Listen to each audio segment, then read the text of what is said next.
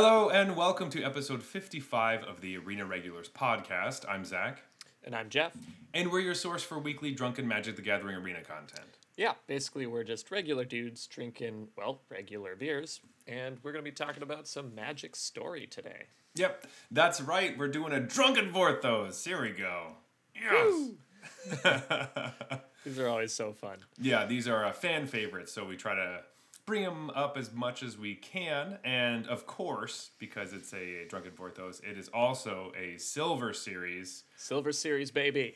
Yeah, do you want to explain what a Silver Series is? Yeah, sure. So, every week when we drink our beers on the show, we have a rating system, and that rating system reflects the tiers in Arena. So, bronze, silver, gold, platinum, diamond, mythic.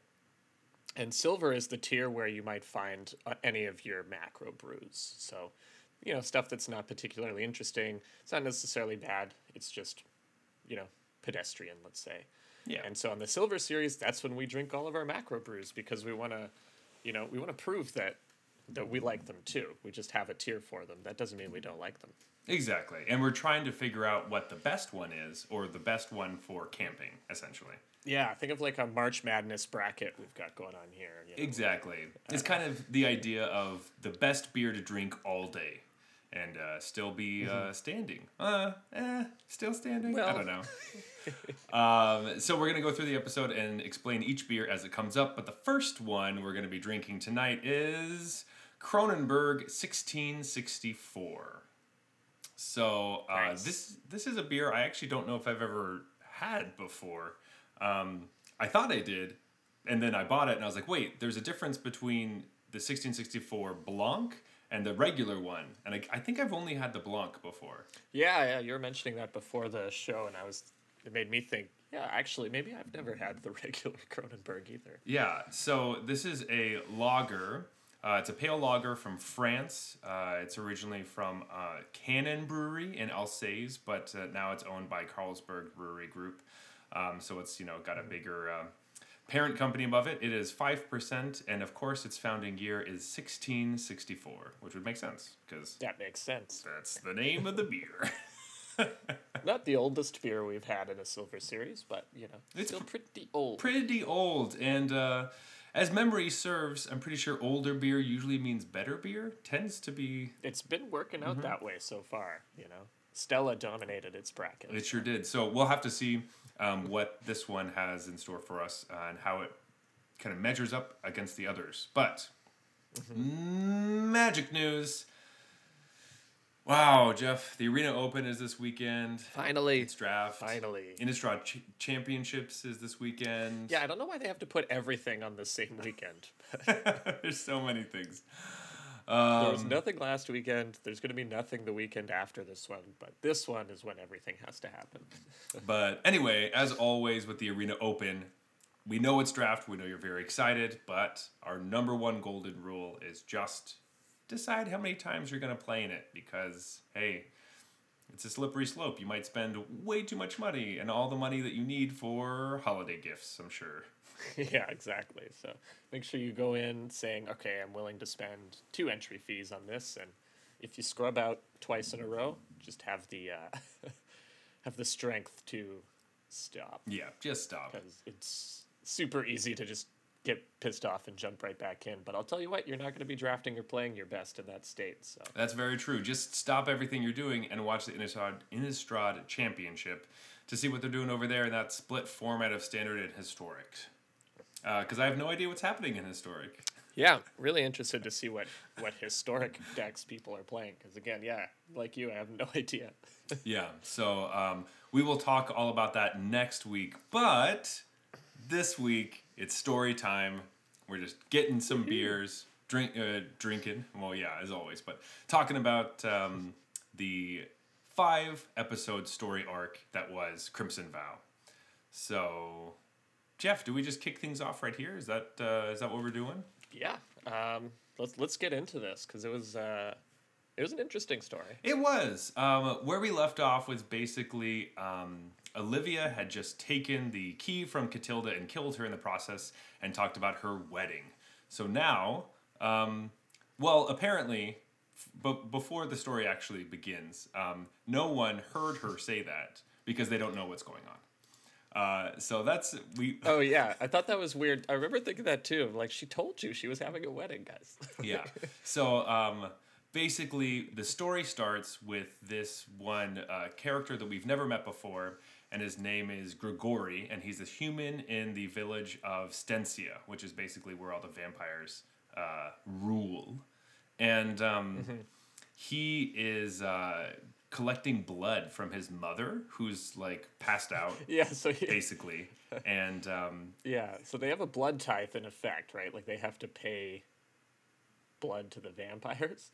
But his mom has some sort of condition, and so he just like jabs her arm and takes her blood so that he doesn't have to give any. yeah, I think what happened was that in the massacre of the Harvesttide, she got hurt somehow, and then she hasn't really woken up since. And Olivia has decreed that every household must give a bowl of blood per day per person for her wedding, which is really scary. But also at the same time, hey, if I ruled over a place and I was like, hey, everyone owes me a 6-pack of beer for every person in their household every day until my wedding, I'd be like, absolutely. Every day. Yeah. Yes, I'm going to do bring me that. those. Because I want everyone to fund the booze at my wedding. Which is one thing, this is the beginning of what exactly does blood do for these vampires.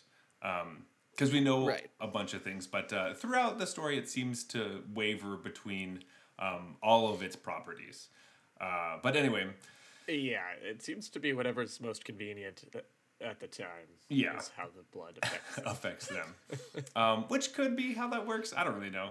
I guess that's how it works on Innistrad. But anyway, Jeff, we meet the Gatewatch, or we go back and hang out with the Gatewatch again. Well, yeah, I mean, I don't even know who's actually in the Gatewatch anymore, but I guess, yeah, Teferi, Kaya, and sorry. Chandra are all Yeah, Watch members, yeah. I am calling the band of random folks the Gatewatch, because it just seems a little bit easier than just the gang. I guess it could be just the gang, the Gatewatch gang. Yeah, our motley crew of heroes here. Yeah, and we are dealt just a heavy hand of Adeline and Chandra flirting, just right off the bat. Yeah. Oh, yeah. That's like, and that doesn't stop, by the way. No. That goes through for all of all of the stories in which they appear. Every scene that they are in, there is a moment between them. So things are getting... Exactly. We had a little bit of it in the Midnight Hunt stuff, but this one is just like really heavy-handed. And this specific one is talking about how they want to get some wine later. So, you know. You just know right off the bat something's gonna happen. So excited for that. And then what's their plan? Like, what are they gonna do now? Like, they're like, oh, how do we figure out what's going on? Who would know that? Yeah, so they decide maybe the oldest vampire on the plane. Let's just go talk to him. Well, the oldest vampire that they know of. I guess. They don't know that Edgar is available. And so they decide to go meet Soren, which I thought was like a ridiculous plan given how poorly it went last time they did this. Yeah. Which ostensibly was like a few days ago or something, or like a couple of weeks ago. Exactly. But they decide they need to go to Markov Manor and ask Soren to help them. Even though last time they did that, he got super pissed off at them. Yeah, and then like got in a huge fight with Sigarda, and then that was the last time they saw him. So it seems like, and I guess, and then they stole his shit and ran out of his home. And then he's like, "Well, you fucking ruined everything because now, basically, we have to go get the key back to finish the ritual, so that sun and night you will have day again on Innistrad." And it seems like a loose plan, and they basically kind of wave it off by saying Teferi's like, well, has Soren ever really been happy? He's always kind of grumpy. And they're like, oh, you're right. He is kind of grumpy. Yeah. That makes it more likely that he'll help us. Yeah. No, man, if I were Soren, I'd be like, oh no, Olivia has the Moonsilver key. Maybe you shouldn't have fucking taken it from my mansion. Exactly. It's like, get out of here. Though, to be fair, he is walking around his manor, which he usually spends all of his time there, and he's kind of remembering his grandfather and what he used to tell him, who's Edgar Markov. So he's like, you know what, I'm going to go downstairs to chat with him, to ask him about what I should do, because apparently he just wakes up like they have a place where they just have all the old vampires are sleeping, and you can just wake them up whenever you want to talk to them. Like, so nobody's really dead ever. Apparently, he does that every now and again too. Just wakes up his grandfather and it's like, "Yo, what should I do about this?" Yeah, so that's kind of cool, but also weird, but whatever. Anyway, he goes to do that, and oh no, Edgar's gone. Except for we all knew that, not- kind of, from a story Sort of. spotlight card. Well, so yeah, Fateful Absence was a story. I like how you have it labeled as story spotlight number 0 because it's not even a story spotlight card for this set. Yeah. It was It was in the previous set, and it shows Soren opening a coffin and seeing nothing in it. But that's not what happens, right? no. They specifically mention that the coffin is missing, and he walks in and just sees that his father's coffin's missing, along with a bunch of other coffins that he doesn't even realize at that moment. But we'll get to it later. Right. So yeah. that's that's the funny part I find is that he gets surprised when all the other people are there too. And it's just like, did you not notice there were like dozens of coffins missing? So You only cared about your grandfather. So this is the first time, and this isn't always. This happens often in the Magic story and the cards, where the cards depict something and the story tells you something else. We will see a couple more times this instance, and they're not really big things. This is the most egregious, where it's like, well, they said it's not even Right. like no, it's weird. It depicts something very different. Yeah. Yeah, and that's just because not everything's finalized when they have to finalize the cards. So not everything gets finished at the same time. So probably the story's still evolving, even after the cards have to like be finalized, Exactly. Though or the other way around. I don't know how you could also just go in and cut out all the bits that say coffin and just change it, but whatever. Obviously, Yeah. I'm not the writer, so I would be really pissed if I wrote something and then they're like, oh, by the way, this tiny point changed because the artist did it differently, blah, blah, blah, blah. Doesn't matter. But let's keep going because that's not even a story spotlight from this set. Right. But Well, anyway, that was the other thing. I was like, why was this in the previous set? That was definitely just a balancing thing. They wanted Fateful Absence to be in the previous set for whatever reason. That's exactly what I was thinking too. Like, oh, they just wanted that card. It's a good removal spell. Let's put it in the last set. That must have been some design thing. But And they were, trying to give Mono White a boost or whatever. yeah. But while he's looking at the empty space where the coffin was, a bat flies in with a first story spotlight card from the actual set, which is a wedding invitation. Woohoo! Yeah. And of course, he grabs it and reads it and is like, I know exactly what this is. But, oh no, he kills the bat.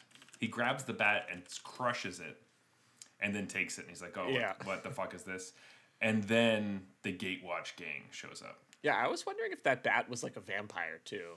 'Cause some of them turn into bats or whatever. Yeah, Did right? he just crush a vampire in his hand? Maybe. I mean, I guess he would know, but it also, well, as we'll see, vampires don't really give a shit about other vampires that much, so... Oh, yeah. So he could easily be a vampire. putting and it he just, lightly, yeah. he just doesn't care. So he just crushes them.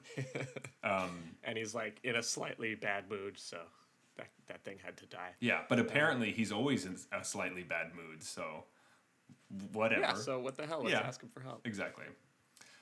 But that's the end of the first episode of our chapters, I guess. Well, like, I forget if the Gatewatch meets him and talks to him at the end, or is that the start of the next one? They do it at the end, but it's very quick. It's really just like, hey, we're here. Let's go to the wedding. And that's basically what happens. It's a very short... Yeah. And then the Gatewatch is like, what wedding? And then it's like the one Olivia told you about when she killed Catilda. Yeah, remember that part? So if you, our listeners, don't remember that, just go check out episode 50, which is our Drunken Vorthos Midnight Hunt. You could get a refresher and not look as silly as the Gatewatch did. That's true. They forgot about something that was just told to them. And I forgot to mention that at the beginning. If you don't know anything about this story, go back to episode 50 and listen to that. Or further back, we do some more Innistrad lore. But Jeff, we're going into episode 2, which is the Dolorous Weight of Pleasantries. And we get another story spotlight right off the bat. Yeah. So one thing The story spotlight is Voldaren Estate. So now we're actually going to the wedding, basically, which is held at Olivia's mansion, which is called Voldaren Estate. I was just going to say one thing I've really noticed in the way that these things are written is the authors really love to start you off with a character, with the point of view of a character who, A, you've never heard of, and B, doesn't matter at all. Mm-hmm. And so that's what's happening here, where Cordelia is speaking to her vampire friend Relio at the vampire wedding. And Relio is kind of annoying her because, I don't know, he doesn't like a certain family of vampires, I guess, and doesn't think they should have been invited to the wedding. So Yeah. that's where we enter here. He seems to be the kind of like racist uncle character, you know? Whereas Right, yeah, that's the exact right way to describe like he him. doesn't In my day, we never would have affiliated with such people. like they're disgusting and I can't believe they do things with demons or whatever. So anyways, while he's complaining about, so the Dom Nathi, or the vampire family that he hates, while he's spouting off about them, one of them just kills him. So Henrika Dom Nathi comes up from behind and just stabs through him from the back, basically. Yeah, and then Cordelia just is like, oh, okay. Yeah, she's just like, oh, thank God he was getting so annoyed. Yeah, but this is also her partner that she's been with for like hundreds of years. So like, it's not even just like some dude that's her friend. It's literally like her husband. And then while he's talking about that, she decides like, you know what? You're getting kind of annoying. If you ended up dying, it wouldn't be that big a deal. And then he literally dies immediately after that. Yeah. Man, that's kind of puts it in perspective, right? Yeah. Your partner's just being slightly annoying, and so now you suddenly wish they were dead. Yeah, or just like think it'd be okay. The one thing I was really excited / shocked by is Henrika. They just add a little flavor in there, but they say that she was rumored to be the one-time lover of Griselbrand. So basically, Yeah, I remember that. so she had a one-night stand with Griselbrand. I want to stop the podcast real quick to talk about demon sex. Can you do that? Yeah. Demon vampire sex. Yeah, I thought that was a really strange detail to include. I wasn't sure how I felt about that. So that was one of the things that racist Uncle Relio was complaining about, is that the Dom Nathi are rumored to consort with demons. And so that's like their thing. They love demons. And apparently Henrika loves demons a little more than the rest of them. Yeah. But I was also, I don't know if this was a thing, but isn't there a thing about how angels are like smooth down there, right? Like there's nothing going on. Isn't that? Well, I don't know. I think that's like angel lore. So then I was assuming demons were also They're that too way. pure for something as base as sex. Because they're not. They are created in a different way, so they don't need that. Right. And I think that we've seen a lot, like demons don't either, right? So what did they do? Like, what does that mean? Yeah, you know what? Get out of here, Chandra and Adeline. I'm going to say Henrika and Griselbrand are the sexiest couple of this story. Yeah, they definitely are. But anyway, I don't want to get too sidetracked on that, but I was just like, what? What is this?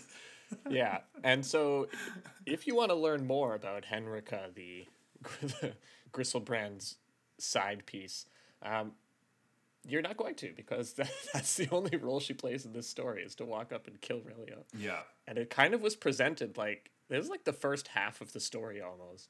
Kind of like presented that Henrika was going to end up mattering, and then she just doesn't, so that was a little surprising to me. But basically we're just in this like really lavish great hall in the Voldaren estate, or Olivia's like manor. And it's like snowing blood, I guess is the best way to put it.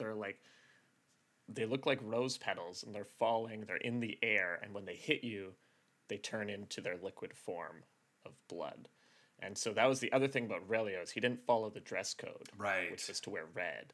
Yeah, he wore like white, so he was getting all these blood stains on his white shirt from all these rose petals snowing down on him. Yeah, that's why you follow the dress code, people. Yeah, exactly. Because who knows when there's going to be some crazy blood magic where a bunch of blood petals are coming from the sky. I was just going to say, this is when our bride enters. So I guess she just like swoops in the middle of the Great Hall. You know, vampire weddings are a little different, I guess. Yeah. I was kind of imagining there were stairs, but I don't think they ever mentioned it. But yeah, I'm sure that she swooped. Yeah, she like maybe, but I always so in my head she was like flying, Got but it. going down the stairs. Okay. Yeah. Yeah. As like a, just like as an ostentatious kind of thing. Like, oh, I could use these stairs, But I'm so powerful. I don't I'm gonna have to. hover slightly above yeah, them yeah. and like, That- follow their general trajectory. Yeah, that definitely that makes sense. Yeah, and this is where I guess another difference in vampire weddings is that it's normal to just not know who the groom is, or I don't know, is that a thing? It's like a surprise reveal of who's gonna be the groom. Yeah. But this is when she like brings down Edgar's coffin and opens it up, and it's like, this is the guy I'm gonna marry. It's Edgar. Hooray! Except for I think she introduces him as her husband, and I'm like, wait, what? Didn't Right. you haven't got married yet? Did you guys get married? I don't know. This is also where we go back and we see that the Gatewatch gang has already like formed, and they're outside the gates trying to figure out how to get inside. Right, because the bouncers Yeah, the bouncers aren't gonna let them in. there are bouncers outside. And one thing is, okay, there's a lot of talk about everyone's wardrobe in this. Soren's wardrobe, he doesn't do the attire. We have, of course, the bride and the groom. We get to talk about Arlen for a really long time. We talk about Adeline. Chandra is dressed to kill, and I don't know anything what she looks like. They don't talk about it at all. Yeah, I mean, I was just... I assume she wore red because it's Chandra. Yeah, but like, I was just surprised that it seems to be such an important thing on her card, and then in the story they didn't even like Adeline doesn't even stop and like look at her or anything. It's just like, Right. also, where did they get these clothes? Who made these clothes? Are these blood clothes? Like, did Soren make blood clothes for them? Like, I don't understand. No, Arlen's was like explicitly like woodsy, Yeah, basically said. but it's like, where did you get the? I don't know. It just, it makes sense that they would dress up, but it's also like, how though? It is funny now that you say it. It's like Arlen was dressed in this elegant piece that, has a little bit of her bestial nature. Yeah, and there's like glimpsed into that, and then it's like, and then Adeline was wearing this, very. There's like elegant leather, Cathar-like. yeah, but she still has like metal and leather and stuff, but it's like really nice. Right. And then nothing about And Chandra. it's like, and Chandra was there too. What? Oh, And then her card is dressed to kill. exactly. But anyway, the important part that we find out is that they're standing there trying to get inside, and they find out that there are magic wards around the estate that stop people from going in. Specifically, this bird that flies into it and just gets fried up. Which leads us to our third story spotlight card, which is by invitation only. So it basically means, hey, if you don't have an invitation, you can't get in. And each invitation is a single entry. There's no +1s to this wedding, which is pretty rude. Yeah, I thought this scene was so ridiculous because it's just like, they make it seem like such this matter of life and death tale or whatever. But this part is like they have one invitation and there's 6 of them. And it's like a bunch of drunk people outside the club trying to talk the bouncer into letting them in. This is the bouncer's just like, no. Yeah. No. Like, this is the most relatable scene, I think, for me in the whole thing. Yeah. So, Just like, what? Not even a +1? He's like, no. also, this is a moment where Chandra notices the smell of Adeline's leather, which is an important... Oh, yeah, that's important. Yeah. I just made little notes of every time we get those little hints because they are not hints and it's not a surprise at all. But it's a welcome one. It's it's a great story bit. But if anyone thinks that it was a surprise they get together, it's not. Yeah. I mean, it was even clear from the last set of stories. Exactly. Right? They were more than friends. Yeah. But anyway, so Soren goes into the wedding alone. And we get some story bits with Soren. Yeah, like a little bit of flashes to his past and a little bit of just he hates everyone, I guess. Like, yeah, it's like he hates everyone, but it's not entirely his fault. But it does make you, like, throughout the story, I think Soren's bits are the most interesting to me. because he's portrayed a very specific way to everyone else. And this is kind of the first time we start to see him being portrayed as like not part of the gang. Like he always seems a little bit like a loner and stuff, and everybody thinks of him that way. But this is the first time it seems like he's actively like picked on and like thought of as like the weak little one, which is interesting. Yeah, because he's, stronger than all the other. Yeah, because he can like he's a planeswalker. I don't know why. Yeah, like they're like, oh yeah, I remember you made that angel. Whatever, you think you're so cool. Like she was stupid. It wasn't gonna work, and all this stuff. You're like, whoa, can you make an angel? You can't make an angel. Like what's happening? It worked for a really long time, dude. Yeah, like what the fuck? Well, I'm sure Henrika was mad that he made the angel, right? That's true. She defeated Gristlebrand. So. Yeah. But this is also the moment where we realize that the Voldarin estate is like enchanted. Yeah, that was also kind of a cool part. Is like apparently it just kind of, it has the Hogwarts thing where staircases move and all that shit, but it does so in accordance with Olivia's will, like what she wants it to do. It does. And so there's all these, legends of if you ever wander off in the Voldarin Manor on your own, you're never seen again. Yeah. Because you got lost in this like epic maze that is constantly moving, so you can never solve the maze and get out. And so then the halls are just filled with all these like ghosts of these people that came over for dinner and died. And then we're like eaten by vampires. Actually, that is kind of interesting because Voldarin Estate makes blood as the land, and the actual estate does kill the people. So that's all right. I kind of like that. That's good flavor. Yeah.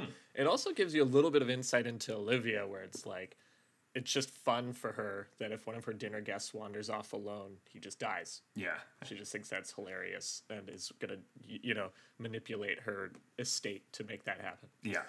Which is... makes sense. If that's your sole purpose for inviting them over, also, which I could see her doing. Yeah, exactly. But now Soren comes inside and is greeted by Olivia, and this is kind of when Olivia's really rubbing it in his nose. It seems like this whole thing is for Soren, almost. It's not really. We find out what it's... almost like they do this to try to piss Soren off, because every decision is just, like, aimed at pissing Soren off. Yeah.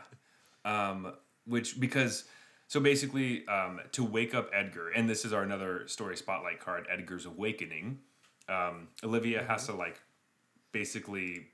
make him drink her blood. Oh yeah, it's super weird. Yeah, which is like a vampire thing, because if your blood is in other people or you have other people's blood, it's like in your stream, you can control. They basically control blood, right? So if someone else has your blood inside them, you can control what that blood does, which is essentially the things that they do, their body. And so she like cuts her wrist basically and pours it into this hole in the coffin, and somehow that gets inside of him, and then he wakes up, and then she, as the card shows, she has more blood going on to him. Which he literally just like goes to town on her wrist. Yeah, it has like some weird, like, I don't know if you were getting this, but I was feeling some sort of like breastfeeding vibes almost. It had a... Yeah, it was very strange. Yeah, it did have a little kind of ickiness to it. Because obviously it's blood and whatever, but like there was some weird thing, something else going on. I don't know. Yeah, and it also said moments, so I'm just imagining like everyone's sitting there watching him like suck on her wrist for 2 minutes or something. What the fuck is this? And then like after that, that's when she prances around and shows Soren, oh, not only that, but all of the relatives that you hate, specifically the ones that you hate, I've also brought them, and I'm also going to wake them up. Because, you can't have the groom stand up there by himself. He has to have, a best man and, it'd be bad form, of course, to have only the bride's side. So I think in that sense, Olivia is, very nice to Edgar, at least. Hey. Yeah, it's really considerate. Yeah, thoughtful. Because the rest of the wedding is just a sham so that she can gain total control over, all of Innistrad, essentially, but the vampires at first. But yeah, it's basically all of Soren's relatives wake up and they don't even say anything to him. They just walk by and they make him... They just, like, laugh at him, pretty much. They just make him kiss their cheeks. They, like, kiss his cheek. Yeah. It's basically like your aunt walking up and being like, I kiss me, but not saying Yeah, anything. do the double cheek kiss. And they just like know he's a buzzkill, and they're like, whatever, he's here. And it's a really sad, like, specific fuck you moment to Soren, which I thought was very uncalled for. Yeah, that moment actually like resonated with me a little bit because my family never did the like cheek kissing thing of your aunts and uncles or whatever, but my wife's family does. So anytime I would go to one of their events, I would have to do that, and they always laugh at me because I was really awkward doing it because it's like I didn't know that I was supposed to do this. I don't really know, like I've never done this before, you know. Yeah. And so that when I read that, I was just like, I get exactly what it's feeling like too, because it's just like, Yeah. you have to do this weird thing that you're not used to. Exactly. No, I'm on the same boat. They appreciate that I do it though, but Yeah. they do laugh at me a little bit sometimes because it's just, it doesn't, you know, yeah. And I feel the same way. My family didn't do that either. So when I would be around people that did or would like kind of expect that, it always felt a little like I try to jump into it, but it's like, I don't know, it doesn't make me feel super comfortable. Especially now. Now it's like, why would you ever do that? But of course a couple of years ago it's like it's just kind of strange. But anyway, that brings us to the end of chapter 2, which also kind of brings me to the end of my beer. Yeah, brings me to the end of Kronenberg 1664. So let's go to a beer break. This beer break is brought to you by our patrons over at Patreon. That's right. It's the best way to support this show since, you know, no company wants to sponsor us. But luckily, you, our loyal listeners, do. And when you become a patron, you get an exclusive invite to our after party, which is a mini episode recorded immediately after this one where we ramble about non-magic related things and just, I don't know what we were going to talk about, but yeah. And even better than that, you get to buy me a beer. No, you get to buy me a beer. Well, let's leave that up to them. Yeah, so if you go to our Patreon, go to patreon.com/arenaregulars, and you get to vote on who your favorite host is. It is kind of funny pouring these beers into glasses. Usually, you're not going to dirty a glass for one of these. That's right. Though, with that being said, our next beer, Jeff, would you like to introduce us to our second beer of the night? I would. Up next on the docket is Coors Original, I guess previously known as Coors Banquet. Now, this rebrand makes sense to me because I don't know how things were in the States, but for a long time here, there was no Coors Original. It was just Coors Light. And so you'd be like, is there an original, like, is there a regular Coors, or do they just only make this light beer? And then it's actually relatively recent that I started seeing Coors Banquet on the shelves. And then I wasn't sure if that was the original Coors or if that was like a new beer that they had. Yeah. And so I had to look it up and be like, oh, it is the original one. So it totally makes sense to me that they're just calling it Coors Original now and not Coors Banquet, because that did confuse me when I first saw it. Because there was this thing that, like, it's weird that Coors Light is just way more, like, well-known and popular than Coors Original. Totally, yeah. Yeah, compared to, like, Bud and Budweiser, or Bud Light and Budweiser, where it's, like, you see those often enough. But, like, Coors Light and, like, the Silver Bullet is so big that you don't always see the Coors Banquet or Original. So this is a lager that was originated in the USA in Golden, Colorado. Yeah, get me some Colorado right in there. It's your home state. Probably the reason why the cans are gold. And there's bits of gold on it, which is nice. It's 5%. Because it's from Golden. Exactly. Look at that. And the founding year was 1873. Though I did find this fun little thing that I did not know. So in 1873, there were German immigrants, Adolf Coors and Jacob Schuler. They were from Prussia. I guess they were coming from Prussia, but originally they were German. I don't know. Anyway, they came to the States and they went to Golden, Colorado, and they started a brewery with a Pilsner-style beer recipe that they got from this Czech immigrant, William Silhan. And basically, at that point, Coors invested $2,000 and Schuler invested $18,000. So you would think it would be called Schuler Original, but Basically, in 1880, which was only 7 years later, Coors just bought out everything from Schuler, and well, I'm sure Schuler feels really bad about that. So Yeah, smart move. smart move. Man, all I'm thinking is I wish I could start a brewery for $20,000. That would be great. Yeah, that would be really great. If you are a patron on our Patreon, you can help us start a bar or brewery if you'd like. We have a really good tier for that, so go check that out. Yeah, very affordable. Yeah. But anyway, Jeff, let's get back into our story here. Okay. So now we're entering chapter 3 or episode 3 or story number 3, whatever you want to call it. It's called Forever Hold Your Peace. And there's a suspicious amount of time, I would say, talking about a glass window. Yeah. It's like literally several paragraphs just about there's a stained glass window, and how much time it took to create and how thoughtful the artist had to be to create it and stuff. So you just know that this window is not long for this world. Like that thing is going to get shattered. It's going to get smashed. Yeah. I think it's specifically the one of Olivia. She like got it made for the wedding or something, or maybe it was just for her house, but it's a picture of Olivia with her fangs out and everything and like looking cool. But like, it's the same thing with like the Chandra and the Adeline. We're like, well, yeah, you spend so much time talking about this, like something, I know what you're doing. I'm not going to be surprised when they get together at the end, Exactly. And we get a continued thing with like Olivia is like tormenting Soren, which is literally everything she does. And it seems like the whole ceremony that she's doing is kind of pointed towards him, which continues to feel weird. It is told from his perspective, I guess. So obviously, he's gonna feel that way. But it does seem a little bit like she's always staring at him and like trying to read his reaction and hoping that he's annoyed, or pissed off. Exactly, which makes a little bit more sense after this moment where Olivia calls all of her thralls, and basically they're like on the ceiling, and they like crawl up and over and like. Basically, they like pull this chain thing down and they repel this huge thing that looks like a bird cage because it has like this cloth covering over it. But actually, it's our story spotlight number 5, which is Sigarda's imprisonment. So it's Sigarda just wrapped up in like blood rope.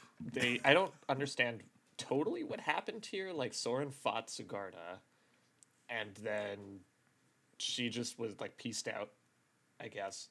But she was kind of weak, and then Olivia swooped in and, I don't know, imprisoned her in her own wings and some, like, red ribbon. I don't totally get how we got here. Yeah. But she has Sigarda trapped. Yeah. Exactly.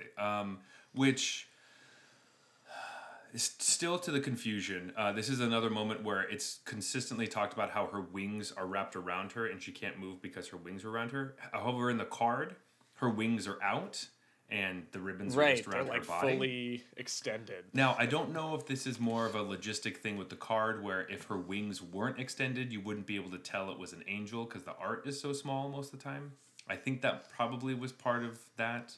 But having her wings wrapped around her makes a bit more sense. However, this specific angel being the one that upsets Soren is kind of strange from what we saw from the last one. He literally fought her a week ago. Like really intensely too. It seemed like deathly.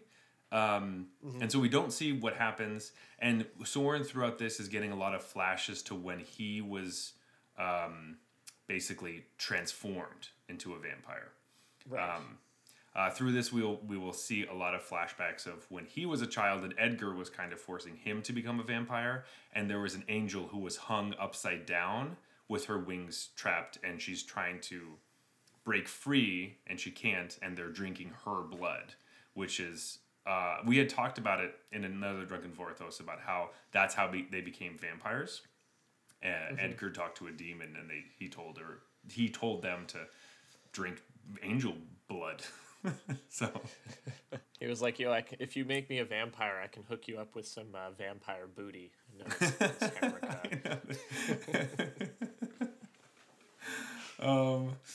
this is also the moment where we find out Olivia's like master plan. but besides like the whole, take control all the vampires and stuff, but drinking angel blood is really hard apparently. Like it could kill you. And so you have to be super old or something. I don't exactly know how this works. It seemed a little confusing. Like really pure. Yeah, I don't know. And it could kill, or maybe it can kill vampires or something. Wasn't. It takes a really powerful vampire to drink angel blood. I think. So like Edgar is one of the reasons. Is like, oh, you need a really old, powerful vampire. Edgar, super powerful, or you have something that's made of the moon that can help you drink it, which is the moon silver key. Right, so that's why she wanted the moon silver key. Yeah. So this is it's supposed to tie the whole thing together. She needs the moon silver key to drink angel blood so that she controls all the angels on Innistrad, because if she drinks blood, she can control the other blood that's around. Yeah. Right, she can control the angels. Basically, she wants to be able to control the angels. Exactly. And allegedly, this is a way to make that happen. I'm just imagining her like dipping this big ass key into blood and then like licking it off the key. Yeah, does she like suck it? I guess I was thinking that the moon silver key like was also meant for this, so it had like a hole or like a kind of divot where you could pour something. Some sort of basin. Like a shooter, like one of those, like I don't know, like one of those shot slides at a bar where they pour it and it slides all the way down into your mouth. So it was kind of like a blood bong. I don't know. It was stretching it a little bit to try to figure out how you would do this. Besides, like you were saying. I'm just imagining her like staring at Soren as she licks the blood off this key. Just like what?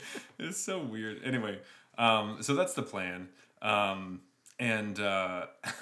this kind of like harkens back to what you were talking about, right? Where it's like the blood seems to do all these different things. Because I don't know if we've mentioned it, but the vampires are just getting drunk off the blood that is being provided at this wedding. Yeah. Like it overtly mentions a few times that they're like intoxicated. And so I guess that blood gets you drunk. This blood lets you control whoever it came from. Yeah. And we'll see another instance of blood having a totally different effect later. Yeah, so we know that exactly. So the blood that they're drinking I think it's all okay, let me start over. Okay. It's probably human blood gets you drunk. Yeah, I think it's an excess of blood will get you drunk. Like if you eat way too much food, you feel kind of loopy or sleepy or weird. Maybe. Yeah. And it's a stretch, but like closer. They're just drinking a ton of just like literally every villager ever. But like also if you could control all the villagers, I guess you kind of do because they have to give you the blood now because you force them to. Right. I don't really know. Anyway, there's a ton of blood everywhere and everyone's drunk at this point, basically. Which Olivia also seems like that because she's also mentioned a few times already that she doesn't want Soren to ruin her big day. It's like, yeah. Why did you invite him if you didn't want him? I'm confused. Like you're trying to toy with him. Because she had to taunt him. Yeah. But she's also worried that her day is going to get ruined, or she wants to complain that her day is getting ruined. I think that's what it really is. She's excited to complain about that. Bit of a bridezilla here. We're going to hear a couple more times throughout the story. So this is not the first time we know that she's kind of saying those things. I think she's also just so arrogant, like it mentions a few times, her love of herself, let's say. Her narcissism runs pretty deep. So she probably just thought, even if I invite somebody who, he won't be able to stop me because I'm too good. Yeah, totally. No, that's totally it. And anyway, so the ceremony starts, and they just start right off with the vows. And so she says her vows to Edgar, which were lovely. Yeah, it's basically just her saying, "Hey, I only want you so I can control all the vampires." But she also kind of controls him. He's kind of brainwashed because it's her blood that brought him back up. And Soren talks about how because she was so emotional at the time and she was so excited and there's something about your feelings are in your blood, so when you give it to someone else they will feel the same feelings that you have. Right, yeah. Which is also why he didn't want Edgar to drink her blood. Yeah, because when he talks to his grandpa, he spends a lot of time trying to calm down and be relaxed and not be in a tizzy, I guess. Anyway, so Olivia didn't do it right. I don't know. Anyway, And Who knows? but this is the moment where we get the classic wedding move, like the, speak now or forever hold your peace thing. Right. And And remember that Soren is like chained up at this point. So some guards like threw some shackles at him basically. And so while Olivia's pissing him off, there are like 4 dudes holding chains that are around Soren's neck.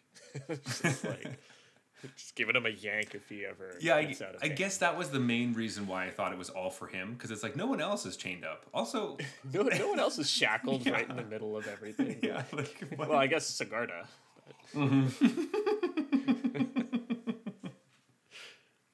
Yeah, yeah, exactly. But as I understand it, Soren does exactly what you said. I object to this wedding or this marriage.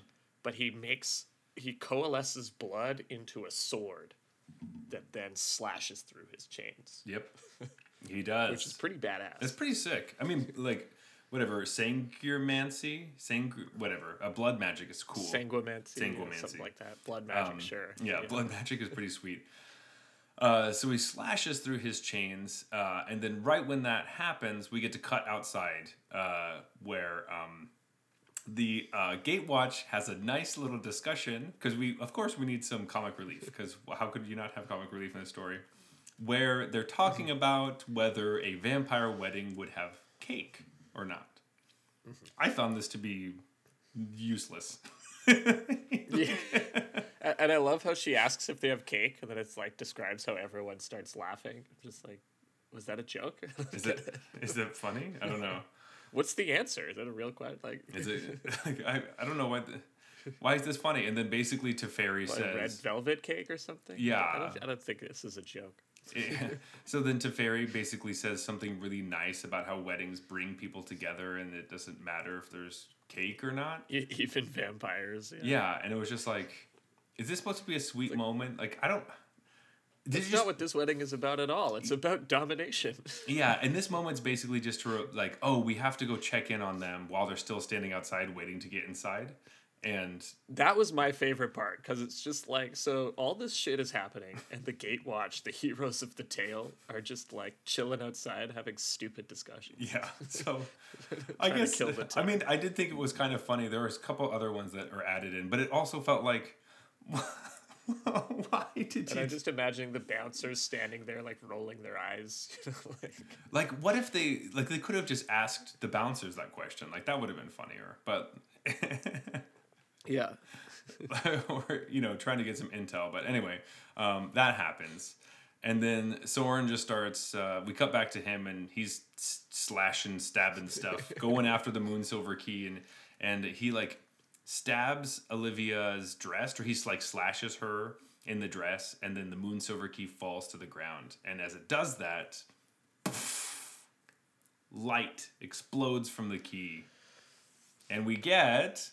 Catilda, Dawnheart Martyr. Mm-hmm. So Catilda, if you remember, is the witch that was trying to reverse the cycle of endless night. Olivia kind of swoops in, kills her, and steals the Moonsilver Key. But her spirit is now emerging to ruin the festivities. And while this is happening, Olivia and Soren are fighting over the key. And Sigarda, like, wakes up, because apparently she was asleep before. And then she just, like, freaks out and breaks through the blood chain ribbon things that she was in. And yeah. Like, well, so I thought, like, Catilda, it was a little unclear. I thought maybe Catilda freed her somehow. Oh, I guess that kind of makes sense. Sent a bolt of, like, light at her, and that freed her, or woke her up, or whatever. And then she explodes, and this is where the stained glass breaks. Oh, man, that took so much work. I know, man, those whatever they're called, glass window makers. It's so sad. Yeah. And then everyone on the outside, we get a little bit more of Adeline and Chandra having some sort of love connection while they watch all the light explode out of this estate and the wards crumble down, and it's like, go time. I think what they say is, we've got a wedding to crash or something like that. Yeah, it's no longer by invitation only. Yeah, exactly. And I don't know if we mentioned this, but I guess they assembled like a veritable army of people that were just waiting around, like over the hill, to charge this this manor. Yeah. So it wasn't just yeah. I guess that makes sense. It wasn't just the five of them, there or whatever number it is. They did get a bunch of like villagers or people that were harmed in like the whatever massacre. What is it called? Dawnheart Massacre? Yeah. The Harvesttide, right? Harvesttide, that's what it's called. See, that's why I have you around, so you can remind me what the things are called. But that finishes up episode 3 of the story. So we're going into episode 4, of course, which is The Wedding Crashers, and starts right off with a story spotlight. This is basically kind of the last thing that happened in the last thing, but it's Sigarda's summons, which is her blasting light everywhere, breaking windows, and summoning the battle, whatever it is. I don't know. Yeah, it's like, it seems based on the card that she should be like summoning angels to the fight to come help. But it doesn't really seem like other angels actually show up in the story. No, but it does mean that she makes the other people stronger somehow and make them angels, Right. kind of. But again, the art on this card has a bunch of angels like bursting through the window. I think like they're metaphorical angels, because Okay. you're turning a bunch of little ones into angels, right? So Yeah. maybe, I don't know. That's what I'm gonna try to. I'm trying to bend it, just a little bit. Just a little twist. Yeah. So anyway, all hell breaks loose, and basically this army that the Gatewatch has assembled rushes into the estate. And as they're rushing in, they're killing all the guards and doing this stuff. And they do make enough time for Teferi to look over at Chandra to make a joke about how ugly the decor is in the Valderan estate, which again seems, I guess, if we were watching this as a movie, maybe it would have felt more like Legolas and Gimli kind of banter. But but it seems like, does Teferi really care about fashion or? That's the thing for me. It just didn't seem like something Teferi would say. Yeah. I would expect Chandra to say that to somebody else, not Teferi to say it to Chandra. Or maybe it would give like Arlen something to say that's like, because she's really not about the rich life, right? She would kind of be or like Kaya, because Kaya's character is pretty fluid. It seems. Exactly. So it just seems sometimes they just don't know how to write Teferi very well, and they try to make him funny for some reason, and then I don't know. This just makes me like you mentioned the Legolas Gimli thing. This always makes me think of Marvel movies where like every hero is Iron Man now, where they're like facing mortal danger and they crack a joke. Yeah, and it's like this is just their perfect blend of like they've mastered the comedy action story blend that they have. They have their recipe for it. And this really made me think of that when you're like charging in to fight a bunch of vampires and then you comment on the decor. Yeah, because it's supposed to show that you are so inept at battling that you aren't focused on it. Anyway, adept, right? Whatever, yeah. Yes, so then we get another story spotlight, I guess, which is the Resistance Squad, which I don't know why this is a story spotlight card, but we're getting into a group of weird story spotlight cards that I don't know why they're story spotlight cards, but whatever. So it's just a bunch of random people running inside and fighting. And yeah, these are the people hiding behind the hill the whole time. Yeah, and we get all of this is from like Arlen's perspective, I think. And she's talking to Kaya, and Kaya's like, "Oh, I feel some ghost energy," and they're all really angry. And it's all of the ghosts that Olivia Valderan have killed over the years in the mansion. And then Kaya's like, "I'm going to go see if they want to help," which is just a straight Lord of the Rings ripoff from Return it's of the also King. like, isn't she a ghost hunter? She I thought she probably killed all of their friends in the last one, right? Like, yeah, she was literally murdering spirits left, right, and center last time, and now she's like encouraging gaining their loyalty to help them in their trust in or the whatever, fight, like Aragorn did. Yeah, it's so weird. It doesn't make a ton of sense. And before they rushed in, there was also like a weird moment with Arlen and Kaya where I wasn't quite sure what they were trying to do, just like build that friendship in particular. Yeah. But it talks about how like Arlen notices Kaya in a new light or something it felt really weird and out of place. And I was like, are they trying to do another like flirty thing like the Chandra and Adeline, Or are they trying to do like or Chandra is growing as a person and Adeline or Arlen is seeing that? I don't really know what it is. Because a lot of people. But anyways, that struck me as strange, and then they come back to it at the end where like Kaya and Arlen again have like a special moment. And Arlen wants to be around, yeah. So we'll get to that. But anyway, this becomes the Arlen show for some fucking reason. I don't know why it's important that she. I guess no, it does because Arlen was all trying to prove that she cared as much about Innistrad as Soren in the last story. So now this story, Right. she's like a front runner. And so Arlen is running in, and she's running and being sad that her pack isn't with her because they left her, and blah blah blah blah blah, and something about Tovalar, and hoping that maybe he would help, but like, doesn't she hate him? I don't know why this came up. Like, Yeah, there's a whole thing. They try to explain that away later, but yeah, it seems strange. Anyway, this is when, once again, Olivia is screaming that everyone is ruining her wedding, and she's so upset. And somehow, Kaya busts through the window with all the ghosts now. yeah, like it didn't take her very long to go recruit her ghost army. Yeah. You know, like Aragorn should actually learn from her because she did it way faster than he did. It took him a long ass time. But I guess it's basically just the card shows that she's busting through. There's a lot of cards showing people busting through windows when they didn't bust through windows. I thought she like snuck up on her in like incorporeal form or whatever that she can do. You know, she Yeah. can like phase in and out But instead, she busted through another window. Or at least that's what the picture says. But with a crossbow, according to the art. yeah. Yeah, and they did talk about her shooting bolts at her. And it hits her dress and like the train on the ground. And the train kind of breaks into like blood. So apparently her dress is made of blood. But also there were like spirits popping out of it. So she had like, I guess those are the spirits of the blood of the people that's contained in her dress or whatever. Yeah. Her dress is like made out of like people. I mean, that kind of makes sense. There are some good bits where they talk about where the blood is from, which I kind of like. I've never really, you usually think about, oh yeah, there's a bunch of blood fountains or whatever, but specifically talking about, oh, Right. these are all the people that encompass the blood from the fountain. I liked some of those. Those bits were quite nice. But this whole time I'm trying to figure out where the fuck is Soren? Like, shouldn't he be running after Olivia? It seems like that was his job, right? Wouldn't you think? No, it's Arlen's job, obviously. Oh, of course. Of course. Yeah, Soren's no longer pissed at Olivia for some reason, and he's busy running after Edgar. Yeah.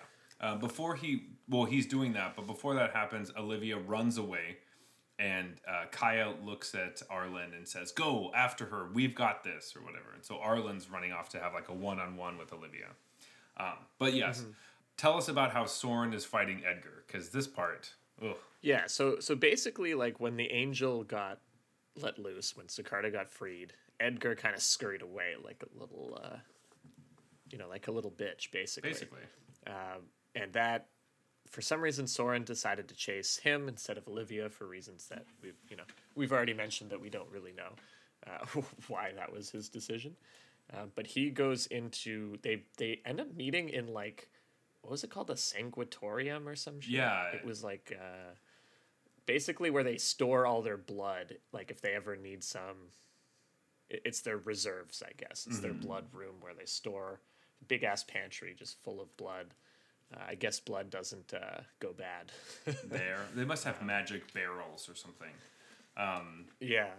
But it has like, I was imagining it has like barrels of blood, kind of like a wine cellar, and then there's pipes that also funnel the blood throughout the house to all the fountains. Yeah, it's their keg room, I guess. Yeah, that's basically what it is. Yeah. But Edgar and Soren start talking essentially, but it quickly devolves into a pretty gruesome fight, actually. Yeah.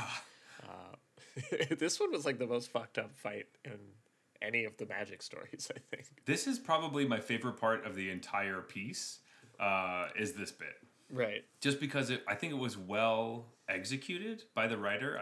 I did enjoy the bits we do have a lot of like gruesome fighting stuff, but it really feels like Yeah, and he managed to weave in some of Soren's past memories and a little bit of dialogue here and there that actually felt like they might be yelling this while they're fighting and not the stupid, like, we fight for 2 seconds, then have a deep discussion, and then fight for another 2 seconds. yeah, exactly. There's a lot of like Edgar's throwing furniture at Soren, and then Soren pulls out his sword and is trying to fight Edgar, but then Edgar grabs Soren's wrist and like breaks his forearm, and then Yeah. while that's happening, they're doing some other things, and then Edgar or Soren grabs a pipe from the wall and smashes Edgar's head, but then Edgar grabs Soren's head and breaks it into all these barrels, and there's like splinters going into his face. Like, Yeah, and he cracked Edgar's skull on yeah, with the pipe smash. and there's a lot of like gruesome stuff. There's a moment where Soren gets thrown into the barrels, and as the blood is spilling onto him, he just puts it in his hands and drinks it. And then the strength from all the people he just drank gave him power to fight Edgar, which I thought was hilarious. Yeah, that's when he like rips the pipe out, right? Yeah, right. Like, it's pipe time. I just like that he gets thrown into this place and he's just like drinking this. It would be like And I'm imagining he's like eyeing, he's staring Edgar dead in the eyes too as he just, exactly he drinks sips blood. from his hands. Like it would be essentially the same fight if we're fighting, but we both have like pints or like mugs of beer in our hand, and you spill your beer, and then you get thrown into the keg, and the keg spills it all into your glass, and you take a bunch of like a big swig of beer. Just take a big ass sip. before you go fight again, and keep your mugs in your hand. That sounds like a great. Yeah. We should write that because Chug the beer, rip a pipe off the wall, and then bash your skull in. as you continue to chug the beer, you're just like wind falling the whole time. That sounds great. We should write this because it's a masterpiece. Yeah. But I guess what we learn really is that it doesn't actually seem like Edgar was entranced by Olivia. He just wanted to marry her. Yeah, and he also doesn't think super highly of Soren. Oh, yeah, that's an understatement for sure. It, we hear earlier that Soren would wake him up to ask him questions about stuff, but apparently Edgar was like, "Fuck, just dudes, just figure it out by yourself. Why you keep waking me up?" Yeah, why do I have to do everything all the time? Yeah, and then Soren's like, "Well, I made the angel. Like, wasn't that good?" He's like, "Yeah, because I did my entire life's research so that you could learn that." This was an interesting moment for me because they're immortal. I was wondering, would that be what scientists would be like if they could live forever? If some like Isaac Newton was like, "Well, fuck you. I'm the one who figured this thing out. So like you're not so great. Like, I gave you all the pieces so that you could learn how to do this." So Yeah. like it just made me think like that's totally what. Yeah, that'd be interesting. like if you could live that long to see what your studies have brought, thousands of years later. So Just Einstein's there, like, oh my god, I laid it all out for you guys. Yeah. Holy shit, I have to do everything. yeah. So I did think this whole bit was nice, and through all of it, he's pushed back into the moment as a child, having his head pushed into the glass of blood. I kept thinking it was wine the whole time because I was like, I want a glass of wine. But anyway, Yeah. they're like holding Soren's head because he doesn't want to drink the blood from the angel because he feels bad for the angel. And then as he's transforming, he starts to feel like he's falling and his whole family's falling away from him. And as he's falling, he opens his eyes and realizes he's actually falling in real life, and Edgar has thrown him into a pit. Yeah, a pit of blood. Yes, So I guess there's just this like giant basin of blood in this sanguitorium. Yeah, well, you're getting all these. Eventually, you get these bowls every day from all of the houses in Stencia. You have to pour them somewhere, so you dig a hole, you pour it in the hole, and Obviously, you ladle it out later, right? Yeah, and I did get the impression that this was also like primo blood. Like the stuff in this sanguitorium was the nice stuff. It's like the wine cellars. Where you keep the good stuff. It's really not the stuff you give to your guests for free. It's the really old blood. Yeah, it's the only the congealed would we keep down here. And then at some point, also Soren randomly just like thinks of Nahiri. Yeah, For like a split second. And yeah. then that's Well, it a lot of the way that Edgar was talking to Soren is the way that Soren talks to Nahiri, Right. because Edgar's constantly talking about how Soren is like a child, and all Soren does to Nahiri is talk about how Nahiri's a child, comparative Okay. to their age. I like that interpretation, right? Yeah. He learned how to be a mentor from his mentor, and so And that's why he's exactly, and he's kind of having all these things flipped on him, where Nahiri got freaking pissed off because her mentor wasn't helping her, and he's in this situation where it's basically happening again. So I did like yeah, I like that. Okay. that's a nice kind of like piece that's bringing around, because he also he just constantly thinks everyone's a child compared to him, but then you see everyone in his family treats him like the little They treat baby. him as the child. Yeah, so. and so it makes sense. So that was kind of a revelation for me. It was nice to see that, because yeah. Anyway, this section is the golden jewel, I think, of the entire piece. Everything else, throw it away. This piece, The Edgar Soren fight, yeah, it's definitely the best. so if you're gonna read anything, this is the piece to read. But And that leads into a fight that was the opposite. I thought it was very disappointing. it was for the horrible. build. Oh god, it was just so. So this is now we flash over to Arlen chasing Olivia. And I will say that this whole time, like throughout the entire attack on Voldaren Estate, Arlen is attempting not to transform into a wolf because she keeps saying she needs to keep her wits about her, which I guess means that she becomes super primal when she turns into a wolf. So this is the part that made me think that in the last story she wasn't turning into a wolf every time. That's what I was going to say. It's confusing because I feel like the last story, there wasn't that distinction that you don't keep your mind really like. There was the whole like bestial instincts Yeah. for sure, but there wasn't like, oh, you don't think rationally in your wolf form. And the thing about it that's weird is that all these stories, from the Midnight Hunt through Crimson Vow, every chapter is written by the same woman. So she wrote all of them. And so that's why it's confusing that I was thinking it just seemed like a different choice. Right. It did feel like it was almost written by different people. Because I was waiting for it to be weird how Arlen is changing back and forth all the time, and this one was the complete opposite, where it's like she's not changing back and forth ever. And maybe that has to do with the fact that werewolves aren't the focus. So Maybe maybe she had a certain number of times that Arlen had to transform, imposed upon her by wizards last time. Yeah. And this time she's like, right, well, I it's can not about actually, that. So. I can write it the way that I would want to write it, because this is more compelling, right? It's much more compelling that she wouldn't want to transform because she can't control herself when she does. Although I don't like the way it was handled in this. No, but as far as like a story arc, it's much more the Jekyll and Hyde kind of thing than Right, yeah. yeah, which is like interesting compared to I'm turning into the better version of me, or essentially that's what it feels like every time. It's like, why are you not? Yeah, exactly. Why are you not a wolf? Right? You're a stupid like that? human that can't do anything. If you're a wolf that has a human brain, you'd be much better. I don't know. Plus, there's the awkwardness of whenever you change back, you're like naked and shit. Exactly. So, anyway, so getting back to the actual story. So Olivia is running and Arlen's behind her, and Olivia gets to a dead end, which this reminded me of Klaus, actually. So it's like Okay. Olivia's the vampire who's Klaus, who's running and kind of she's not teasing Arlen very much, but it has the same thing of this vampire is being chased by a werewolf. And then they turn around and they think that, oh, we finally got the upper hand. But this situation is Arlen thinks she has the upper hand on Olivia. Right. And then Olivia It's the fucking opposite, yeah. whips her up. So I liked that little, we had a little gem from Klaus. I liked that Klaus came back a little bit in this moment. And Good old Klaus Falkenrath. yeah, it's just, The true master behind it all, I'm sure. yeah.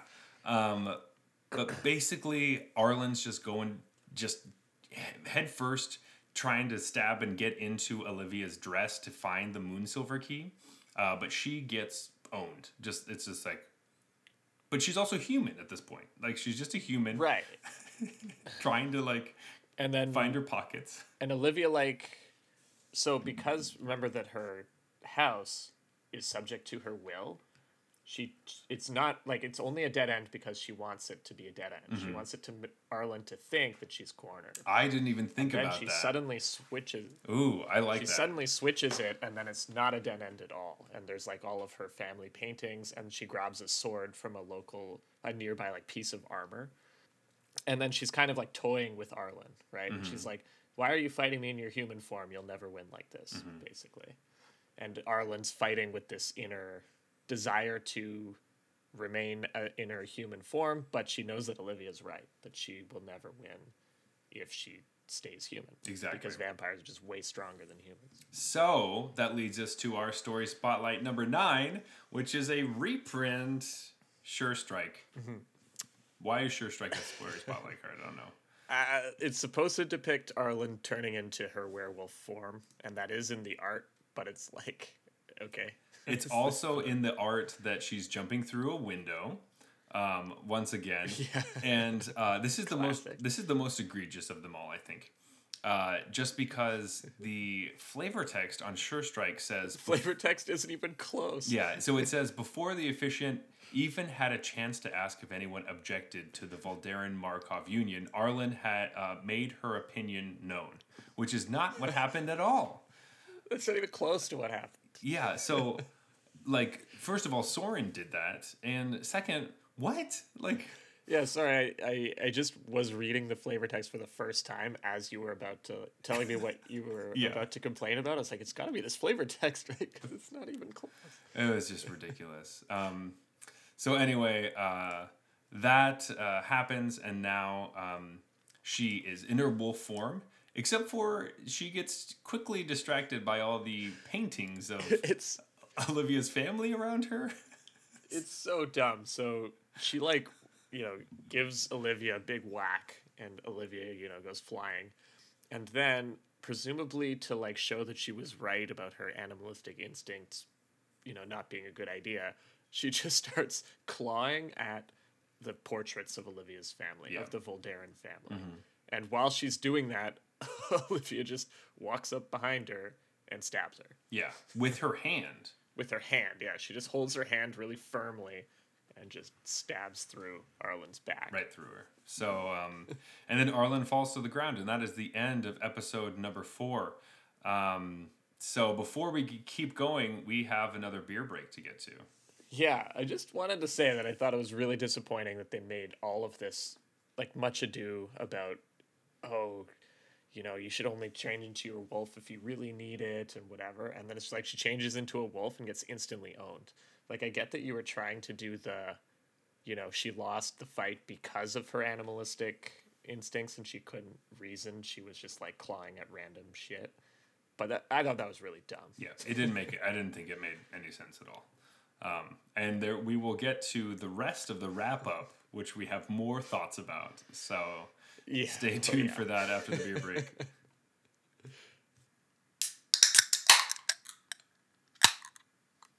All right. Hey Jeff, this bud's for you. So we wanted to make sure we did Coors and Bud in the same episode because we did Bud Light versus Coors Light in the same episode as well. Yeah. So it's only fair that we give their progenitors the same chance to go tete-a-tete here. Exactly. So, so this is going to be our Bud because it came out 3 years after Coors. Or I guess was founded. Oh, it's downright recent, 1876. Yeah.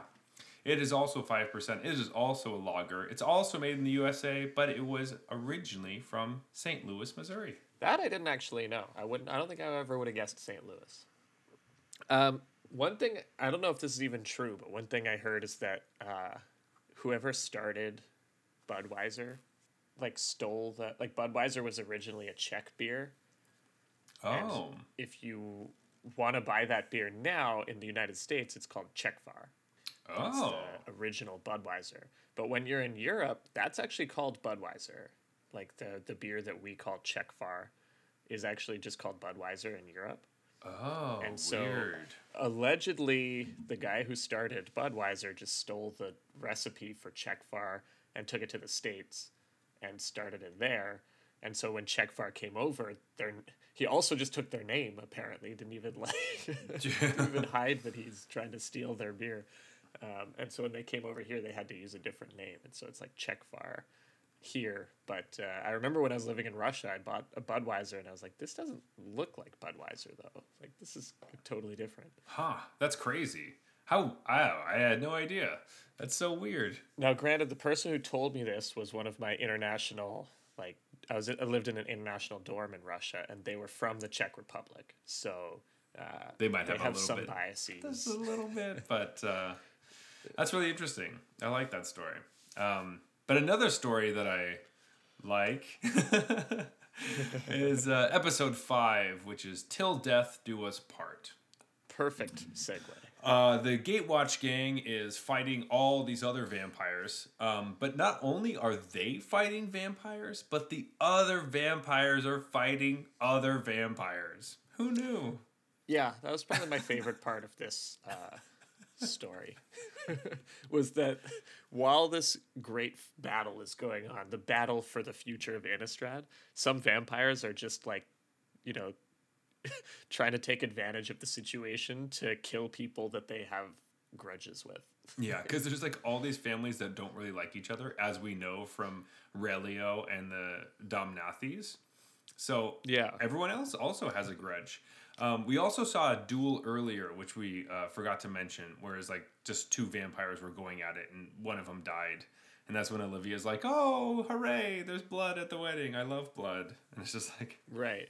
Yeah. So I guess she's like, I'm glad there's murders at my wedding. You know, I appreciate the blood sacrifice or whatever. Yeah, because it's like part of the festivities, I guess. So this is a normal thing. It feels very like gruel to me to be like, oh, there's chaos, let's start killing people. Actually, no, I guess maybe that's more Rakdos. But, and anyway. Yeah, and then, so Chandra's like fighting and just burning people, incinerating vampires to a crisp.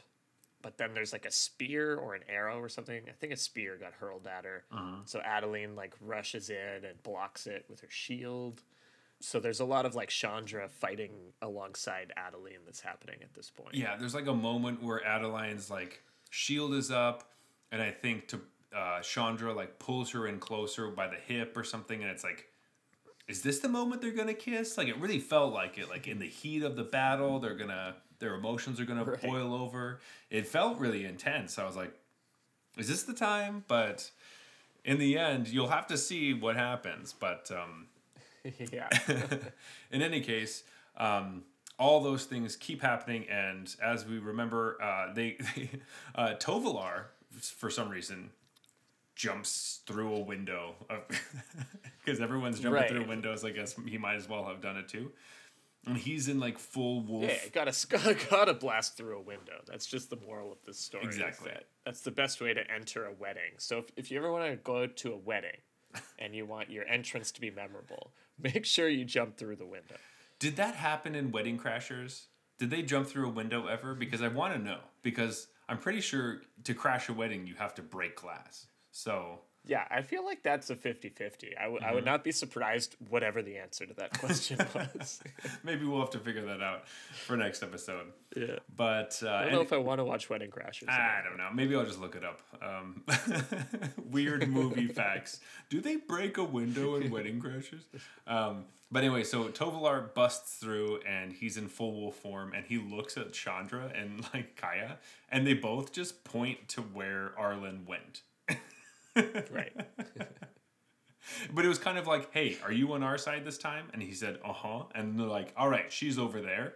And then that way. Yeah, and then he runs over there, which felt super weird as well.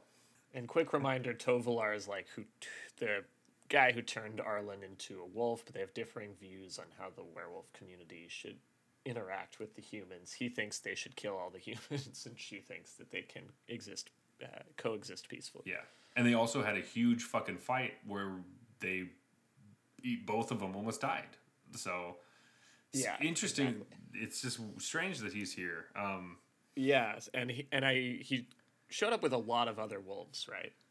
Like the rest of her pack, basically.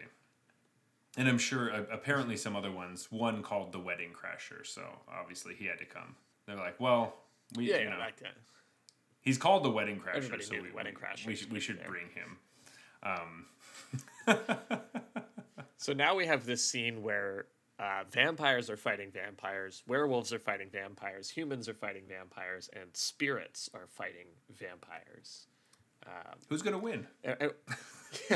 One thing I thought about this scene though is like the vampires were never doing well. Like at every description, it's just like, oh, Chandra easily incinerated one, and then Adeline like easily blocked another spear. It's like no one is having any trouble fighting any of these vampires. Yeah. Any of the scenes.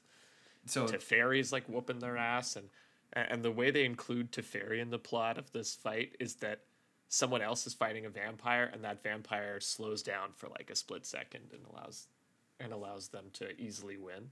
It's just like, all right, I appreciate that that's what Teferi's doing. It's just I'm just imagining him like standing at the back, like slow that guy down, slow that guy down, It's slow just that like- guy down. it's just, he could. I don't know why they want it to be so tame with the time magic instead of like, and this person jumped in the air to stab somebody in the face and they slowed down in air while somebody else could get out of the way or something. It's like, no, he just, Yeah. by a few frames, they just added a couple frames in his like movement. Yeah, It just exactly. seems so, like, couldn't it be cooler than this? Like, there's so many interesting things you could do, but instead, like, I don't know, he does time stuff. All right, well, And they all like think Teferi had something to do with it because they were like, "Oh, I was out of position, but that blow didn't quite." imagine get me." if Teferi can't do anything actually, and everyone just thinks he can. Like, Oh yeah, he's just like, "Oh yeah, I slowed that guy down enough yeah, for yeah. you to dodge." Oh no, I helped slow the sunset. That's what I was doing. They're like, oh well, thank you for the totally extra, slowed it the down, bro. extra like 15 minutes of sunlight or whatever. Did you measure it and compare it against previous historical data of how long it takes the sun to set? Yeah. That's exactly what he's doing. Teferi doesn't do anything. Teferi, gaslighter. Yeah. Oh my god. God. He's really just an interior designer who like pretends to. That's what they're telling me. Somehow everyone comes out of the war thinking that Teferi was the hero who saved it. He's just like at the back, has a glass of beer. Like no one has seen Zelfir in forever because he like, phased it out. But he in actuality didn't. They just got obliterated.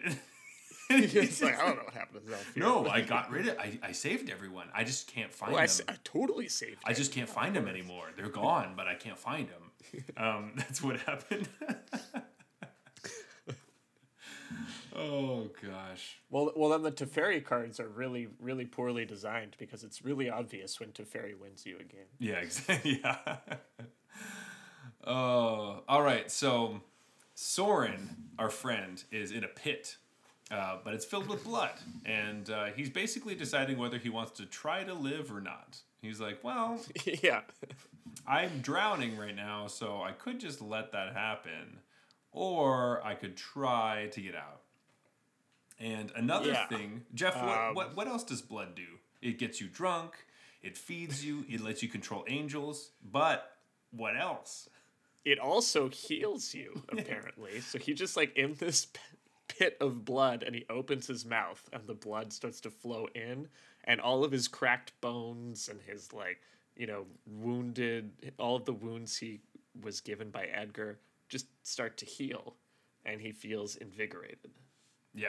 They just like it sews up all his wounds, and I'm just imagining him in a giant thing of like watching it happen. It's just him like Yeah, I know. like, Have you ever seen the movie Beer Fest? yeah. And the one guy's like in the big vat of beer, and he just starts opening his mouth and like tries to drink his way out of the vat of beer. That's what I was imagining. That's exactly what happened. I'm sure it is. Yeah. And anyway, so he fixes himself, somehow gets out of the pit. I don't know if there's a ladder or he can like fly or something. It But said something about climbing, and he was like climbing with more and more strength. But I was like, how is he climbing? Is there a ladder in this blood pit? Or- yeah, there's something else that happens that's kind of weird like that too later on that I want to know about. But anyway, so he decides he's just going to march back into the battle and find Edgar, because of course, that's who he was fighting before, so it makes sense that he would try to do that. But I also have another issue with this. Okay, so we've talked about like the multiple different things that blood can do, and it seems to only do one of those things depending on what the storyteller needs it to do at the time. But if blood is something that just heals vampires and makes them stronger, why would Edgar kick him into a big pit of blood? That's like giving your opponent life, right? Like you don't. Yeah. Why would you do that? I was imagining that Edgar didn't know it was at the bottom because the bottom is so deep that it was just like, I'll kick you into this hole that's over here, and he just walked away. In the blood room, I don't know what could possibly be in there. It was an empty hole, but then they broke all the barrels so that it filled up with blood. That must have been what happened. Right. Yeah. Norm, I've been to this house before, and this hole was just a big hole. There wasn't anything in it before, so I thought that he would just be stuck down there. I thought it was maybe going to be revealed that it was something where like he didn't really want to hurt Soren. You know, he just wanted him to learn or something, but that never really came to fruition. No, Edgar's just kind of a little bitch. He just keeps running away all the time, which is basically what happens at this moment where Soren comes up to him and he's like, "Hey, you're still here?" Like, yeah. You expect you kicked me into life fluid that makes me stronger. And now I'm Superman. And it seems very obvious very quickly that Soren is going to win the fight against Edgar. And he has like his sword against his throat. And he's just like, because he pulled the sword off the wall or whatever. Yeah, he found a sword. So Soren, I guess, is really good with a sword.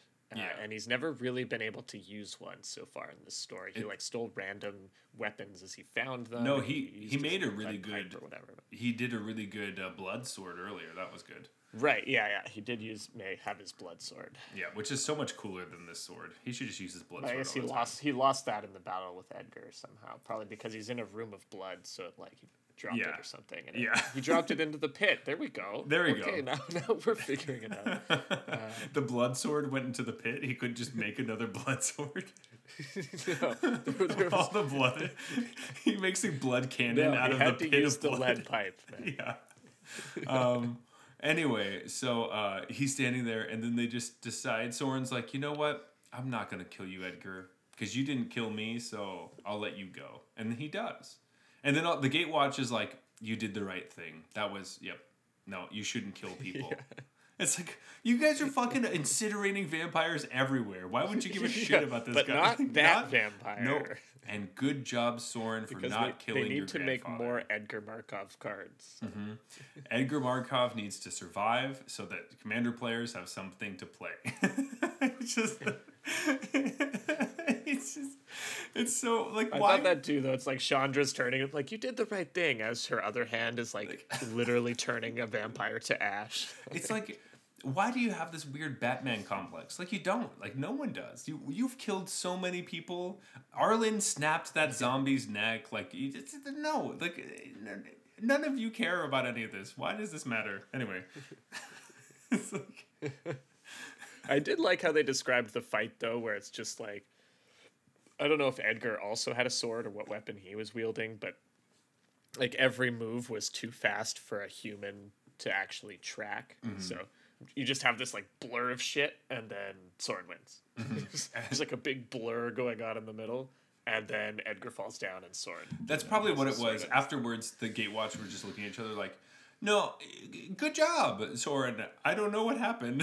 I don't want to criticize anything you do. Because that was really fast. I have no idea what just happened, but good on you. Good job.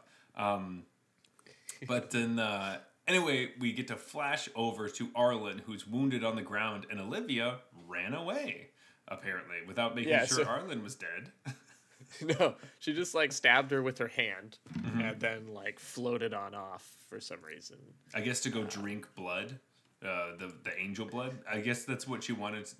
She wanted to do that, so she wasn't worried about Arlen now. So she's like, I'm just gonna go drink the blood, and then my whole thing will work. And so Tovalar comes and finds her, and he brings the whole pack, which is our story spotlight card number 10. and the festivities, one of the most unplayable cards in draft. Yeah, this is the worst card. Well, Yeah. it's also unplayable and constructed. But yeah, so what happens next? What's going on? So this is her pack from the previous story. So again, you need to know the previous story, but these are the wolf pack that she had originally, and then they're legitimate wolves. They're not werewolves. Yeah. But they end up siding with Tovalar because he's more in tune with his beast side than Arlen is. She's more in tune with her human side. Basically, they they save Arlen somehow. I don't know. She just gets better in their presence. They lick her wounds, or I don't know. Yeah, they inspire her or whatever. And then Arlen's still not too happy with Tovalar because, he came in and killed a shit ton of humans in the last story. And they fought nearly to the death. But they're like, hey, I need your help. So she gets up and they all run after Olivia. Yeah, somehow. I don't exactly know. I don't know. Wolf. This part of the story felt really, really. This is where everything breaks apart. This is where the deadline came up, and they were just like, and then this happened. just you got to wrap it all up. Yeah. Wrap it up. So anyway, Olivia and Edgar find each other because they both didn't die. And Edgar tries to touch Olivia and say something to her, and then she says He puts his hand on his shoulder and is like, "It's over." Yeah, and then she is to be fair, this makes sense, but she's like, "You touch me only when I allow you to touch me," which is fair. That's just a regular human thing. Yeah. But she obviously doesn't care that much about Edgar at all. But yeah, exactly. It's true that is true. Like, you shouldn't touch people without their permission. But also, it's a weird thing to say when somebody just puts their hand on your shoulder to try to console you or whatever. It's weird when your fiance / husband puts their hand on your shoulder to say hello. Yeah, because it's just impractical to ask if I could touch you every single time that I. Oh, for sure. If you're partners. Yeah, but obviously she does not consider him her partner. So, anyway, Olivia she's like, "Oh, if you guys care so much about the Moonsilver Key, whatever, just fucking have it." And she just drops Yeah, it. she's just like, "Oh wow, you guys." She looks, sees the wolves. "Oh, you guys are still after that key. Whatever, fuck it," and just throws the key. Yeah, and then they walk away. Flies away. And then everyone's like, "Okay, cool, we got the key now. Let's go over to the Celestis." Yeah. Olivia and Edgar fly obviously out the window.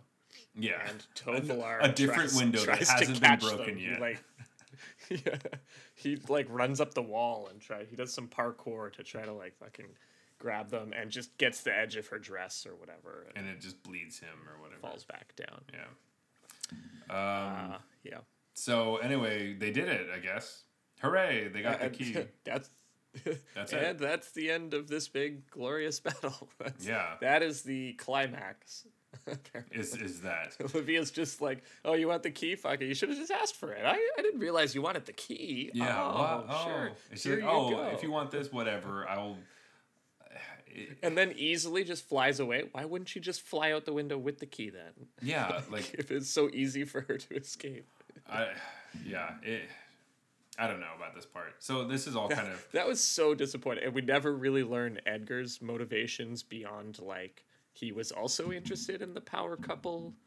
Yeah, no, I think that's something that he just was interested in, and he just doesn't share the same values as Soren. But yeah, but his card, it says the flavor text: "Our kind has taken my gift for granted. It's time to correct that folly."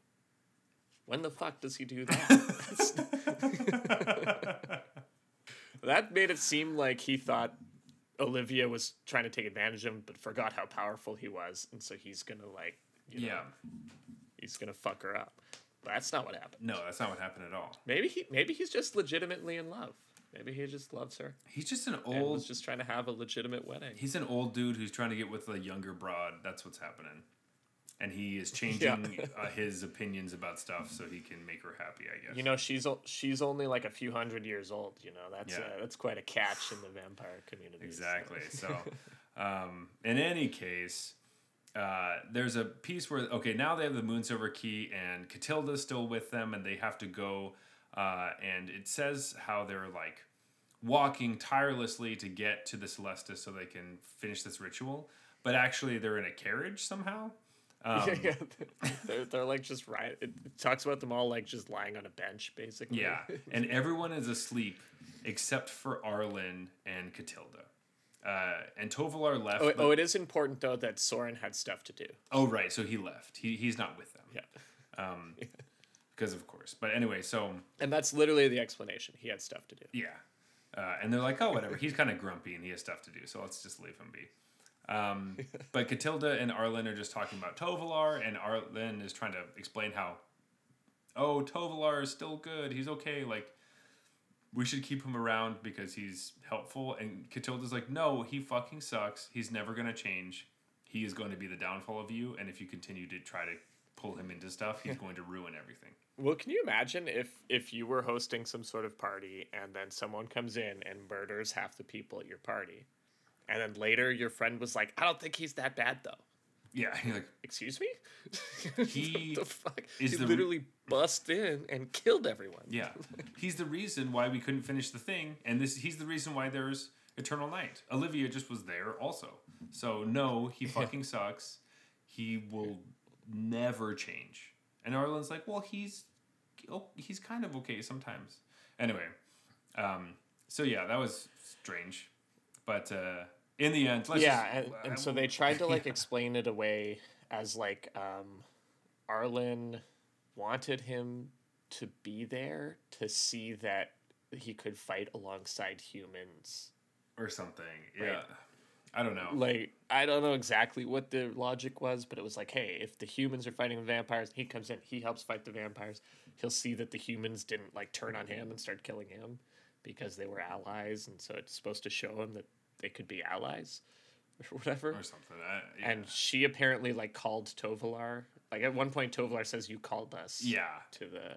And it was like, yeah, when she was hurting, she was like calling to him. I don't know. In any case, we should wrap it up because the rest of this is just all just. Well, there's whatever. A sex scene, so we gotta. It's not really a sex scene. If it was, I mean, like it's not. They reach the Celestis, and Catilda has the Moon Silver Key, and she puts it in the Sun Gold lock for Story Spotlight number 11. Yeah, she does. That's the sex scene. Okay, right there. Oh, perfect. Yeah, so we have a Moon glorious Silver Key in the Sun Gold lock. We get a glorious sunrise after the Moon Silver Key penetrates the Sun Gold lock, and everything's good now. All the people are happy. People are drinking wine. Life is good. People are like they have beers. There's this like the festivities are back on. Everyone's happy, and it's time to say our goodbyes to our Gatewatch gang. Yeah, it is worth calling out the Glorious Sunrise, the card, our Story Spotlight number. Yes, just making 11. that clear. Number 11. Yes, but yeah, now people just say goodbye to each other. Yeah, and Arlen really wants to say goodbye to Chandra, but she can't because Chandra and Adeline are embracing in the willow tree. Which is what. So I was imagining this was just like the really cute before the bus is coming at summer camp, and you finally have the courage to kiss your crush right before you leave. That's what this felt like to me. Mm-hmm. Not so much hot and heavy, but just like really cute and sweet. But sure, it could. Yeah, I don't know what you're talking about. I never had that courage. So. And basically, Catilda's like, you know what? I'm not going to need this Moon Silver Key for a while, so I'm going to give it to someone who does need it. And Teferi's like, you know what? I need the Moon Silver Key to study. After all, I did save everything and win every fight for us. I'm a pretty big deal. I slowed some people down, not saying anything, but Do you think you were able to dodge that because of your reflexes? Come on. No. Don't make me laugh. Yeah. And Teferi mentions to Arlen, and that basically everyone's staying on Innistrad saying, hey, watch out, because if you see any black oil around or, Phyrexians, you might want to look out for them. And it's just like... If you just hear anyone going, must be complete, yeah. Please let me know. And so, first of all, does Arlen know what a Phyrexian is? Why does he just say, look out? Like, come on, how... Hey, please let me know if you see any Phyrexians, Arlen. It's just ridiculous. Like, oh, okay, slap me over the face. He does reveal that that was like part of his motivation for coming to Innistrad in the first place, because remember his motivation was pretty weak. Yeah. When they originally convinced him to come, is that he was concerned about the Phyrexian threat and wanted to see if they were on Innistrad. So is what I got from so what he was he's saying, but working with the Moon Silver Key to see what properties it has to do whatever. Spoiler alert, how much do you want to bet that Phyrexians come to Innistrad, or they use the Moon / Emrakul to obliterate the Phyrexians or whatever? That seems to be a possibility, but anyway, we're probably going to see new Phyrexia or Phyrexia in 2023, so get ready for that one. I mean, I'm wondering if Phyrexians are going to take over Innistrad, and the only way to fight them will, for some reason, to be let Emrakul loose. No, yeah, exactly. I like Phyrexians a lot. I don't like Eldrazi, so I know which side I'm on. Phyrexia. And basically... But I also am a bit nervous about artifact sets, so... That's true. For other reasons, not for, like, lore reasons, but... No, just for gameplay reasons. Yeah, they're always fucking broken. There's no way. They can't be broken. But in any case, this is the end of our story. Arlene gets her pack back. Everything is good. Innistrad has sun. We're happy. And this is kind of emulated in the story spotlight card number 12, which is really just the backside of Catilda, but it's Catilda's Rising Dawn. Right. Which is one of my Worth a Slot cards. So I just want to, I weaved some of So the weird thing those things I have about this card, though, is that to me, the art on this card, it looks like Catilda is human and not a spirit. Yeah, it does. I also noticed that. So it's like, did she come back to life by turning on the day cycle? Because the story still has her as a spirit the last time you hear from her, basically. Yeah, no, it's just it just looks like it. So, Gotcha. Yeah. But in conclusion, overall, there are some pieces. Where would you put this story? If you had to rate this story on a scale of bronze to mythic, of the stories we've dealt with so far. Okay, so it's a relative scale. A relative scale to what we've seen, not what we would hope. Right. Relative to magic writing, not relative to all fantasy writing. Yeah. Not, like, mythic is not Catcher know. in the Rye. Mythic is like... Yeah.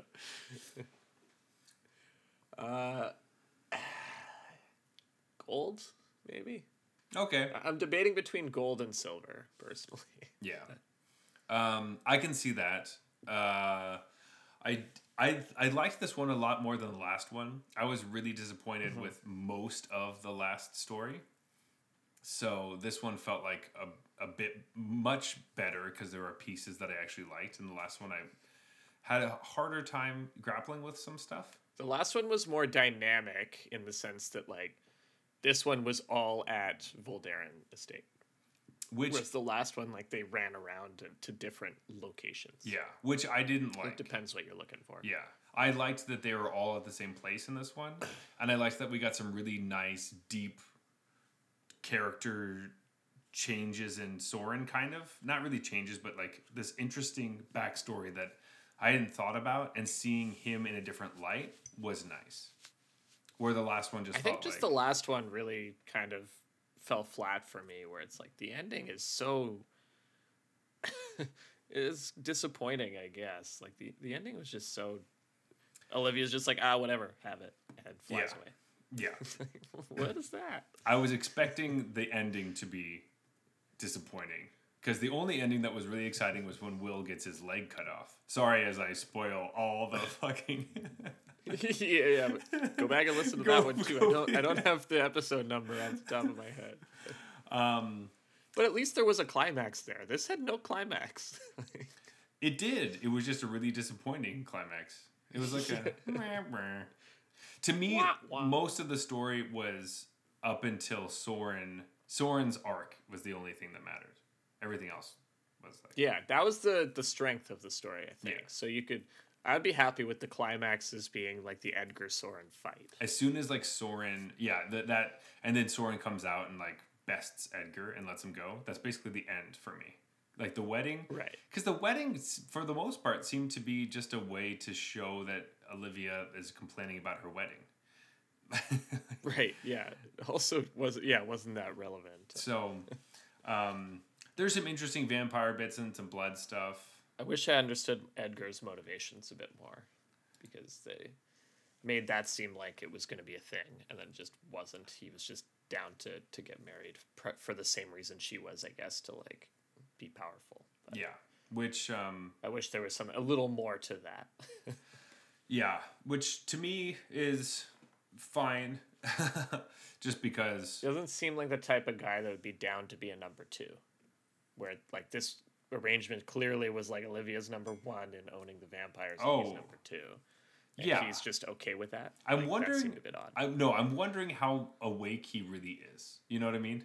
Like, how long does it take you to really? Yeah, there's no like clear answer on that. Was he actually under her spell of some sort, or was he just legitimately thinking it's okay for him to be number two? I don't even think it's that. I think it's literally he wakes up and like thinks he's still number one from being number one forever, and then he doesn't spend very much time with Olivia, and then he just kind of leaves. Like maybe now he knows, but like he literally wakes up at the party, and like. Yeah, but then the weird thing is, like, when the wolves, Arlen and Tovalar and whatnot, burst in on him and Olivia before she gives up the key for no reason. Oh right, he's like, oh. You like overhear him saying, "I thought you had everything figured out."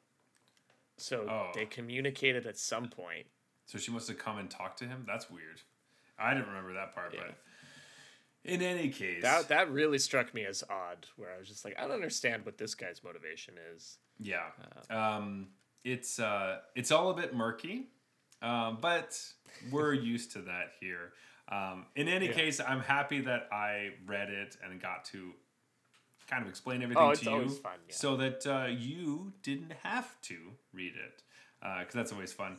If you do feel like you want to read a bit of it, please just go read the Soren and Edgar fight, because that's the best part. Writing. Well, a Chandra Adeline sex part is obviously the highlight. But. Yeah, sorry, the one sentence that is they're in the willow tree. No, sorry, the Hendrika Grisselbrand. There we go. That's the best sex scene, where they rub their nothings against each other. But anyway, that is what we thought about the Crimson Vow, Vorthos. Story arc. There we go. Story arc. But let us go to last call so we can drink the last beer of the night and finally rate these things and get this show on the road. Last call coming up.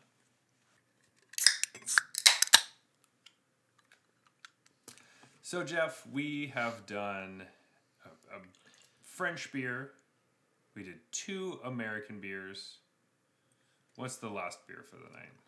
Well, obviously, we got to go for the all-time classic that everyone's familiar with, Molson Canadian here. Yeah, that's right. I'm now reading this can, and this can is saying that Molson was founded in 1786.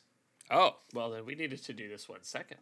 Yeah, I did not find that in my research. I found that it was the beer Molson Canadian was first made in 1959. So this is some new information to me as I look at the actual can. I wonder if they were making a different beer, and then that was the original beer they were making, and then this one came later and grew in popularity. Yeah, maybe they just mean like Molson itself started. So I think that's probably right. Molson itself was founded in 1786, but Molson Canadian, the beer, was 1959. Yeah. So.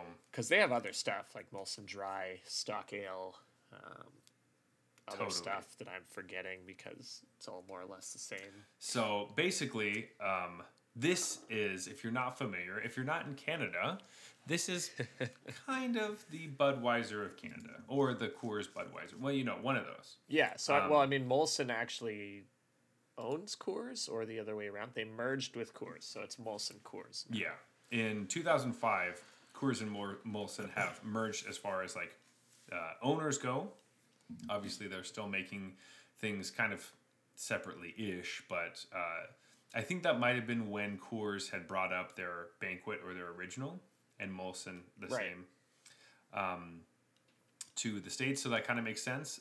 Also, Coors and Molson, I believe that some of their major plants are in the Rocky Mountains, in respective Alberta and Colorado. So that would also make sense why they would partner with each other, because, you know, Coors' big thing is it's Rocky Mountain water, so Molson has access to Rocky Mountain water. Mm-hmm. But in any case, this is a lager. It's also 5%. So everything we've had tonight is 5%. It's kind of nice to just keep it all the same. Yeah, the Silver Series is always 5%, it feels like. All right, Jeff. It is time to rate these silver beers. Okay. And we're putting them into very specific tiers, which is Silver 1 through Silver 4. 1 being the best, 4 being the worst, and then vice versa. You get points for each tier that you're in. So Silver 1 beers get 4 points, and Silver 4 beers get 1 point. Just to make it super confusing. That's confusing. Yeah, we just thought that'd be more fun. Yeah. I mean, we wanted the tiers to match Arena, so Silver 1 is the best, and Silver 4 is the worst. The point system we made up ourselves to make it more confusing. So, yeah. I mean, we could do it like golf, where, you know, least points wins, and then That's Silver true. 1 gets 1 point, and Silver 2 gets 2 points, whatnot. Except for we didn't. So, yeah. All right, here we go. Jeff, are you ready? We're going to go from least favorite to most favorite.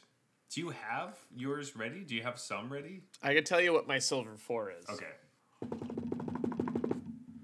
My Silver 4 beer is this one, Molson Canadian. Yeah, I'm going to be in the same place. I think my Silver 4 is Molson Canadian. I took one sip of this. I was like, I don't remember this beer tasting this weird. Like, it has some sort of weird flavor to it. It does have something strange going on, and I don't know what it is. But I don't love it. Sorry to all those Molson Canadian fans. It's not the beer for me. But I'm also from the States, so don't get mad at me. Yeah, I mean, I've had a ton of these too, so I don't know whether that whether that factors positively or negatively. But, you know, every Canada Day, you just get a case of this shit. Yeah. So I think that this one is... I didn't hate it. There are some Silver 4s where I tasted them like, oh, okay, I got to get through this. This one I didn't... One in particular kind of comes to mind. Yeah, for that, but you'll have to go back to try to figure out which one that is. But this one didn't feel as horrible as some of the other ones, but it definitely felt very clear that it was Silver 4 of these. Right. Yeah, exactly. I took like one sip and I was like, yep, that's where I'm placing this one. Yeah, but Jeff, I'm so sad. I think my Silver 3 is going to be Coors. I was in 100% agreement. If I was going to pick the next one, I was going to pick Coors Original as well. Colorado not showing, like, our two homes here, right? Like, Molson Canadian and the one from Colorado. We're not loving them. So Coors, I think, and I noticed this in Coors Light too, I think it's just really sweet. And I noticed it immediately that it tasted really sweet. And it does have some like unfermented sugars in it that some of the other ones don't have. Yeah, and I think if you're drinking a lot of just that, you won't notice it, but when you drink other ones, you definitely notice that it's Yeah, and I've found that with the Silver Series in general, right? I always was like, oh, they're all the same, whatever. But after drinking them next to each other, you're like, actually, they all taste... I didn't know that I disliked this one and liked this one, you know? Yeah, they do taste very different from each other. So, Jeff, do you want to give us our Silver 2 or your Silver 2? Yeah, this one was the toughest for me. I had my top 2 like locked in, and then 3 and 4 also were not that close. This one I felt was a bit closer. I think I'm going to award Silver 2. I think I'm going to give it to Kronenberg. Wow, okay. I think that's where we're at. Dang. Wouldn't have picked myself as a Budweiser guy, but apparently I am, because I think that's just the one that I enjoyed the most tonight. Interesting. I'm really close with you, actually. I think I still think I might be flipped, but I can see that. Yeah, I'm gonna give Budweiser to Silver, too. Sorry, I think it's just because the Kronenberg, at first I was like, the 1664, I was like, all right, this is fine. Then I had the Coors, I was like, whoa, this is so sweet. And then I had the Budweiser, and I was like, this is a breath of fresh air from the Coors. But I still think I liked the other one, the Kronenberg 1664 better. I think I'd be interested in trying the Kronenberg and the Budweiser actually back to back and not having the Coors like buffer. Yeah, I think that would have been helpful as well. So we might have to do that. I mean, these are we gave them. They have the same points now because this is a tie now. This is a tie with the 7 points each, so they'll make it to a bracket. So whenever we get to our what is it, March Madness? Maybe we do it in March. Hey, there's an idea. We'll figure out which ones are our favorite. But yeah. Yeah, and like I said, that was super close for me. I could have gone the other way too. Mm-hmm. It's honestly just hard to compare beers that you had with another one in the middle. Yeah. But those were definitely my two favorites of the night for sure. And I think maybe it is because, it was the breath of fresh air after the Coors that I enjoyed the Budweiser the most. But which again is the weird thing because I always thought I liked Coors more than Budweiser. And just because maybe but when you have them back to back, you're like, wait a minute, and you're actually like trying to be conscious about it because you have to choose one at the end. Mm-hmm. It makes a difference too. Yeah, but I do know that Budweiser is the king of beer, so I'm not. I think I can like weirdly taste that it's a rice beer, which feels weird. Like it's a weird thing to say, but it has a different quality to it than some. It does. So, in any case. Those are our rankings for those silver beers. Please tell us if you think we're absolutely wrong and one of these is your favorite beers ever or your favorite silver beer. Hopefully we're not alienating all the Molson Canadian fans out there, Sorry. Hey, it's still silver, right? It's not bronze. It's just not my favorite. Yeah. But with that, we are going to closing time. You can always reach us.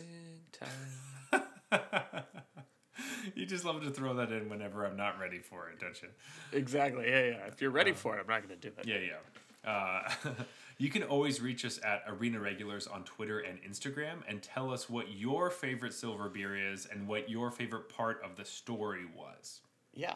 And you can also find us on MTG Arena. Our username is Arena Regulars Podcast. May or may not see us in the Draft Open. You can find me personally at Zulberg, that is ZeulBerg on Twitter and Instagram. But Jeff, where can they find you? You can find me at Blues Brews MTG on Twitter, BLUESBREWSMTG. And please leave us a review on iTunes, Apple Podcasts, anywhere that you can write a comment. We would love that. Follow us on Spotify and Stitcher. Go to our YouTube channel. We have just uploaded our first YouTube video.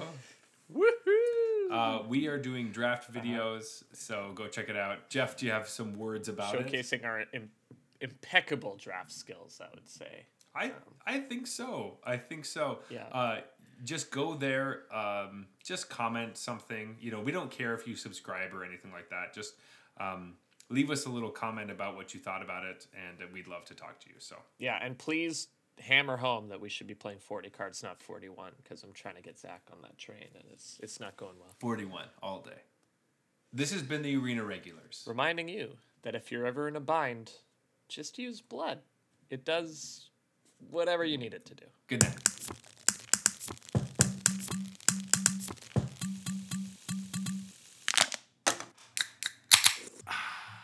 All right, that's fine.